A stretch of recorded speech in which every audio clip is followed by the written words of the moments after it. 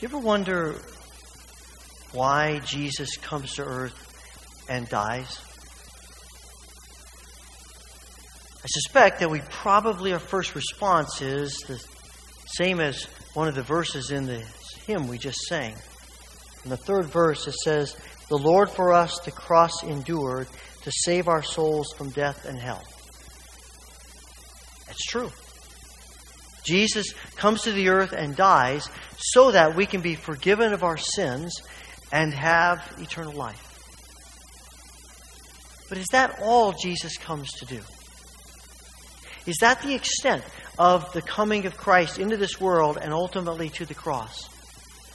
When I read the Scriptures, it seems to me that while that is certainly a huge part of it, I think what the Scriptures tell us is that Jesus comes and dies to forgive our sins so that not just we have eternal life, but so that we have relationship with our Creator, our Father. And in that relationship with our Father, we have abundant life. We can live a life of joy and blessing, and we can live a life that is what He created us to experience. A life of intimacy with our Father. A life of the fullness of all of God's blessing poured out upon us. And I am convinced that that is why Jesus comes and dies. To forgive us so that we can know this kind of full-orbed blessing of intimacy with God. And as the time draws near for Jesus to go to the cross, He starts making it a little more obvious, the pathway to that blessing. What He's going to do, how He is going to act, what He is thinking about restoring relationship with our Father. And so He has this conversation with His disciples.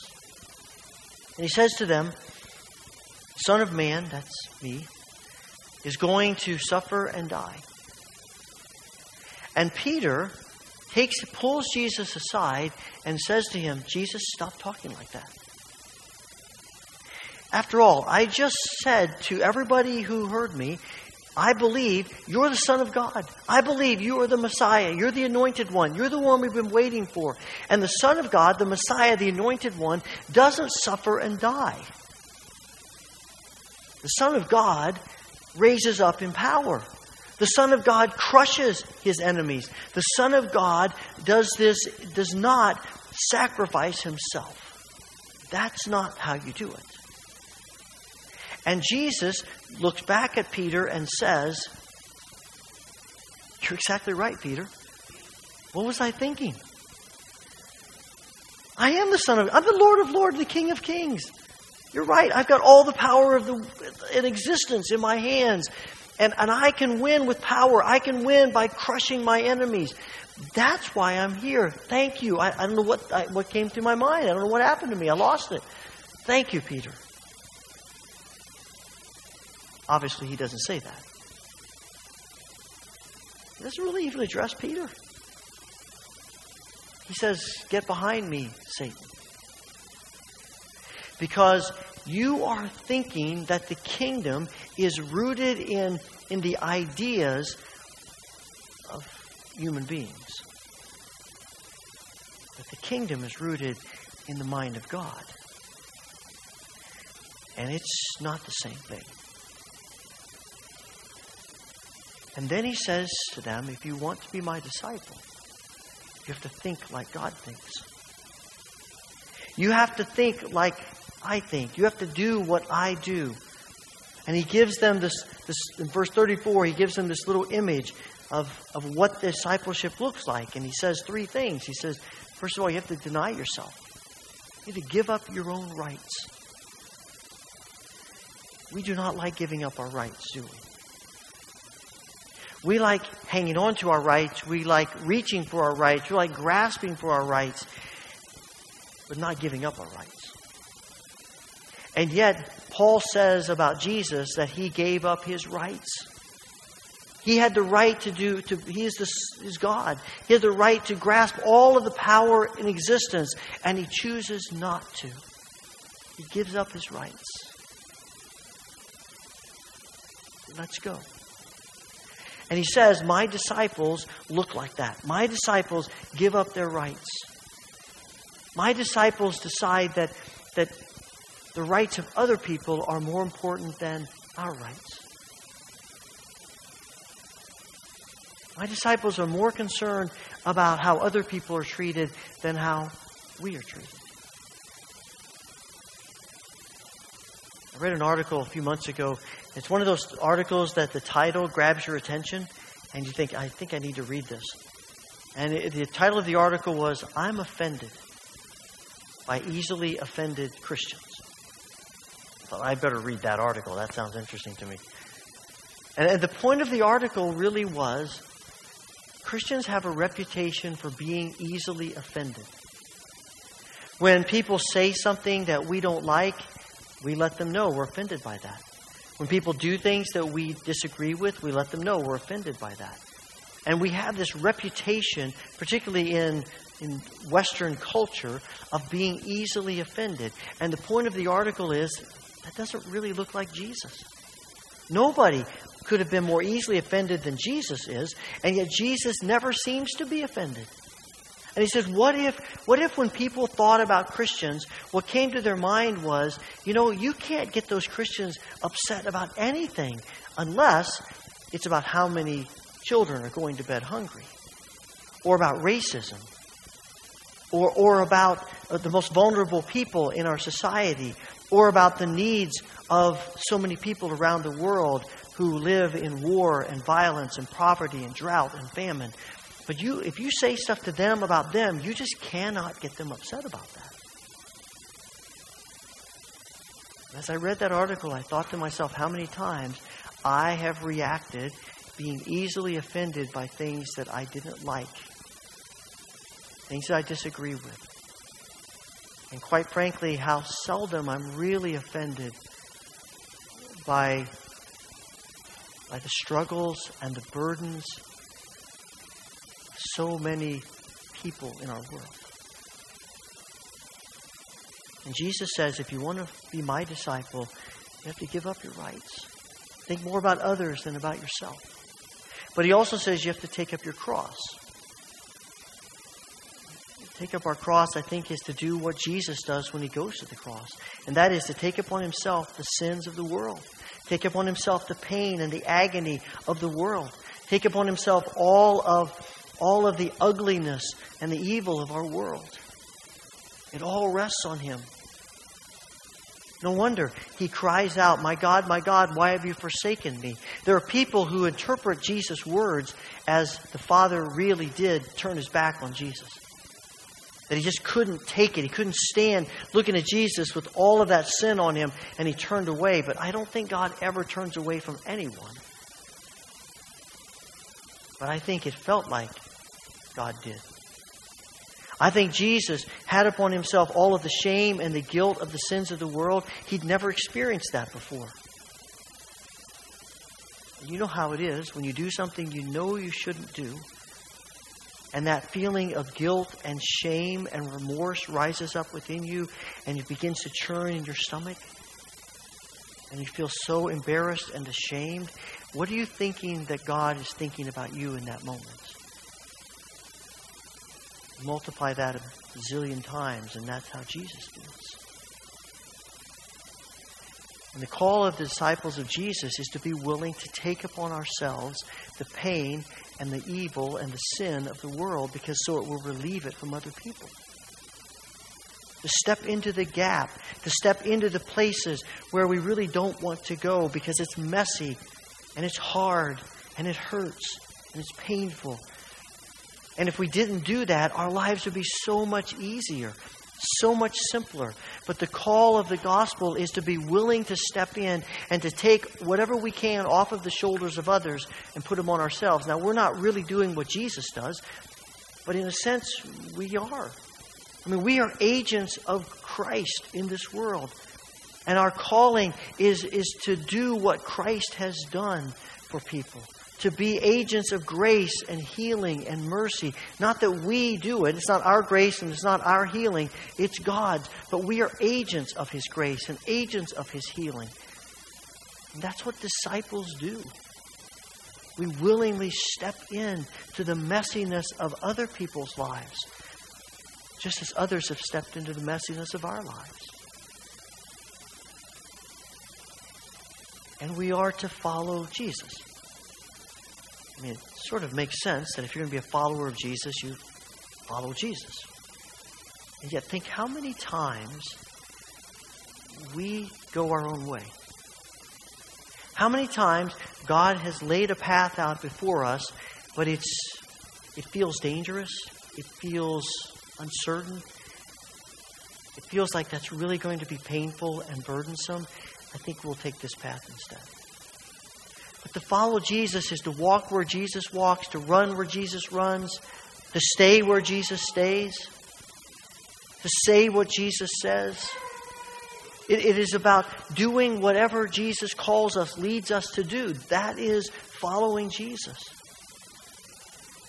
And it's doing it not as sort of a last resort, but as our first option. We often teach people how to pray and say to them, look, express your heart's desire to God, and then we add an ending onto that, your will be done. And that's not a bad thing to pray that. Jesus prays that. But often it feels like what we're really saying is, God, I want you to do this, but if you're not going to do that, then I guess I'll do what you want me to do. It's not my first choice, because I don't know that it's really best, but if I'm not going to get my first choice, I'll take your will that's second choice. And we almost are saying to God, I think I understand this one better than you do. And we sort of approach following Jesus that way. We say, okay, this path, we have so many paths that have been blocked that we want to go. Finally, we're like, all right, fine, I'll follow you. Rather, it becomes our first choice. It becomes our heart's desire. And we don't always get it right, but it's our heart's desire.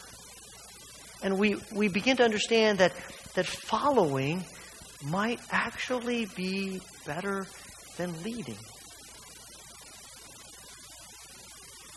In our culture, we are always trying to move toward leadership, always trying to move toward leading things. And there's nothing wrong with leading. It's a spiritual gift. And we need people who lead. But there's something sort of under the surface of our culture that says you're really not that valuable if you're not leading. In fact, I've often heard people say, well, I'm just a follower. Maybe that's not such a bad thing.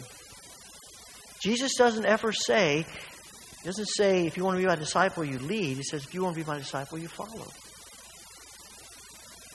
As Mark Galley says in an article I read, that he says, maybe what we need are less seminars about 7 traits of highly effective leaders. And instead, maybe we need seminars of 7 traits of humble followers. And again, we need leaders. There are people who have gifts of leadership, but the reality is all of us, every single one of us, are called to be followers. John 21 is one of my favorite passages of Scripture. The story of Jesus post-resurrection. He's on the beach. He's cooking fish on the grill there. And the disciples come in and he feeds them. And they have this conversation. And he says to Peter, do you love me? Of course I love you. Feed my sheep. And they go through that 3 times. And then Jesus says to Peter, I just want to tell you something about your life. It's going to be hard. You're going to have a hard life. You're not going to go where you want to go. People are going to lead you. You're going to be imprisoned. You're going to be persecuted. You're going to have a hard life. And Peter's trying to absorb all of this. And he listens to Jesus. And he turns around and he sees John. And he says, well, what about him? Classic human response, right? And Jesus, I can almost see the smile forming on Jesus' face. He says, Peter, I'll take care of John. You just worry about yourself. You just follow me. And it reminds us that following Jesus looks different for you than it does for me. Following Jesus is going to look different in your life than in your life or your life. Because the pathway in which Jesus leads us is our journey. He's not asking us to follow someone else's path. He's asking us to follow the path He has laid out in front of us. And disciples of Jesus embrace that. And what He's really saying in all of this verse about denying yourself, take up your cross, follow me, He's really just talking about what the church, He's talking about the church being the church. God's people being God's people. This has been God's design for His people from the very beginning. And the reason Adam and Eve sinned way back in the garden is because they didn't want to do that. They didn't want to deny themselves and ask to take up their cross and follow Him. They wanted to go their own way, do their own thing, grab for their rights. And from that moment, God has sent person after person after person after person to try to help us understand what it means to be His children, what it means to follow Him, to keep turning us back to exactly what Jesus says here in this passage, because this is what it looks like to be God's people. This is not something for an elite group of people who say, well, this is for those who are extra special holy. You'll notice that Matthew makes it a point to say He's been talking to the disciples. At the beginning of verse 34, He says, then Jesus said, He gathered all the people around Him. He said, now listen, this is for all of you. Gather around, get closer. This is not just for the 12. This is for everybody who's here. This is what it means to be my disciple. Everybody. And the reason for that is because Jesus wants every single one of us to know the joy of relationship with our Father.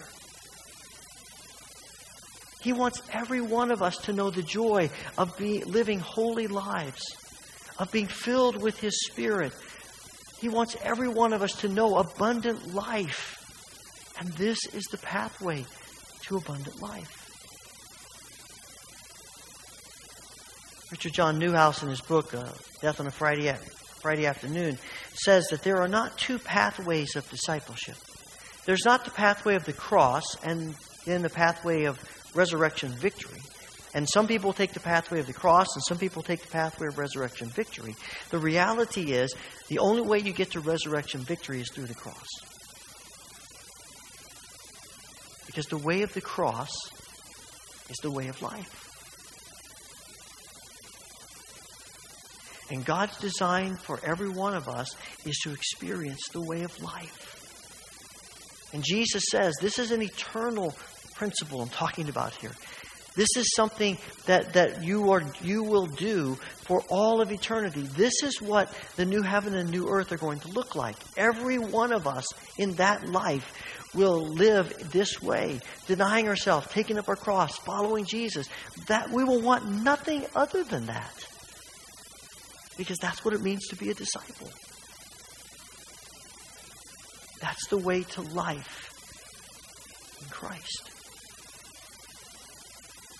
One of the things that I noticed as I was looking at this passage was at the very beginning of Jesus' words here, He says, whoever wants to be my disciple.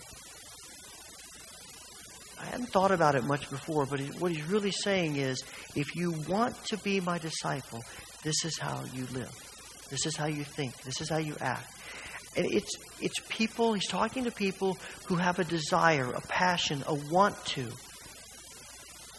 be a disciple of Jesus. And the word that He uses there, those who want this, it means passion, desire, yearning, but it also means it's connected to things that we are fond of.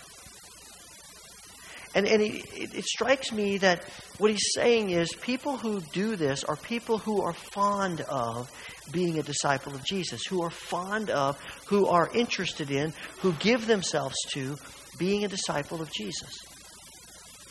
We all know that if we're fond of something, we will sacrifice to do it. Whatever it may be.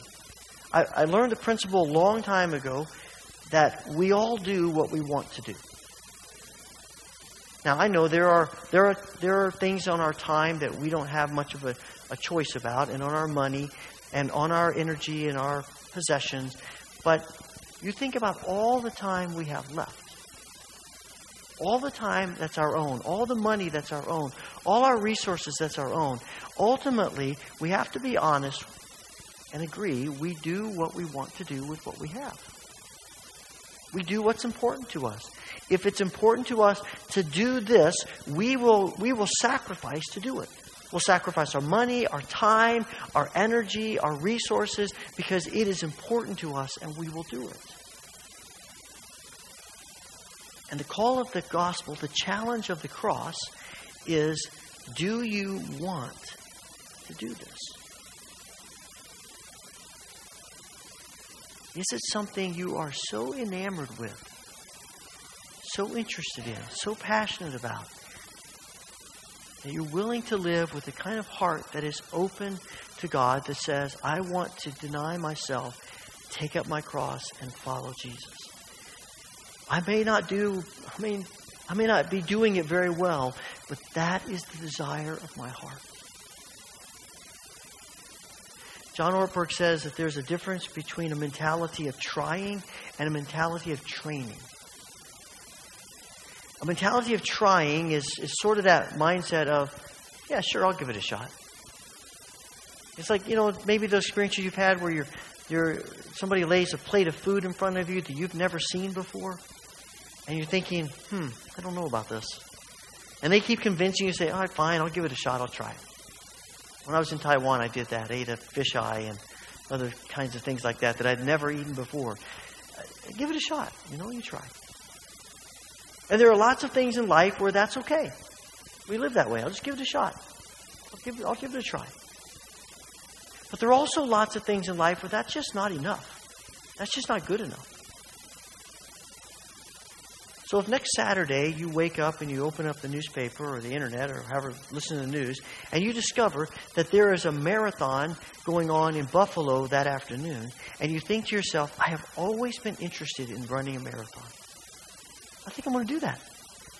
I think I'm going to. Where are my tennis shoes? I've not seen those things for months. They've got to be here somewhere. Where are those things? And you grab your tennis shoes and throw on a few old clothes and you head up to Buffalo. Or you're in the doctor's office, you see a sign, they're hiring nurses. And you think, I've always wanted to be a nurse.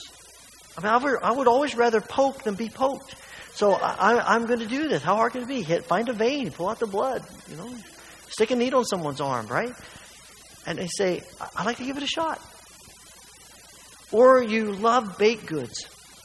And you decide, I'm going to open a bakery. I'm going to take every bit of money I have and invest in opening a bakery, despite the fact that you have never in your life picked up a spatula or a rolling pin, and you have never turned on a mixer, and you don't even know how your oven door opens.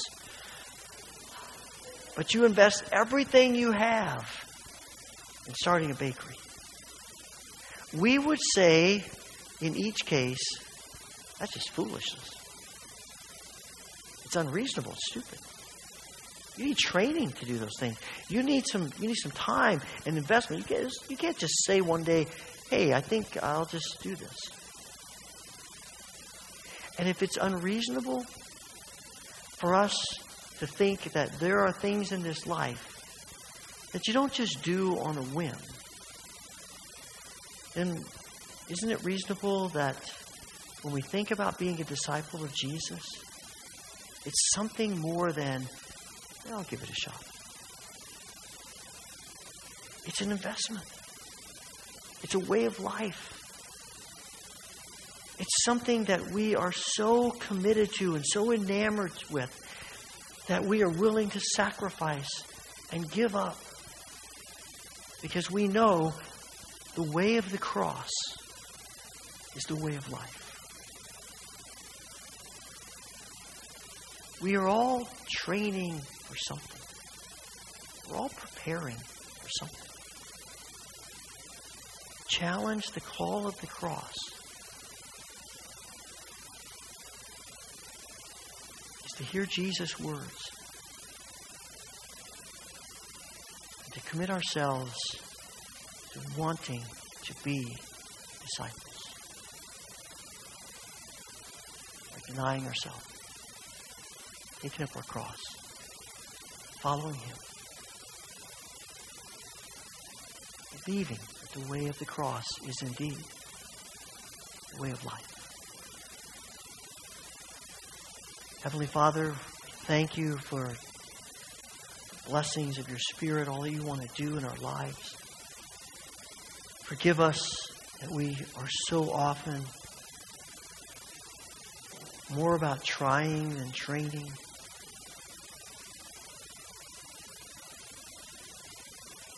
Open our hearts. Help us to see you and to find in discipleship abundant life. Amen.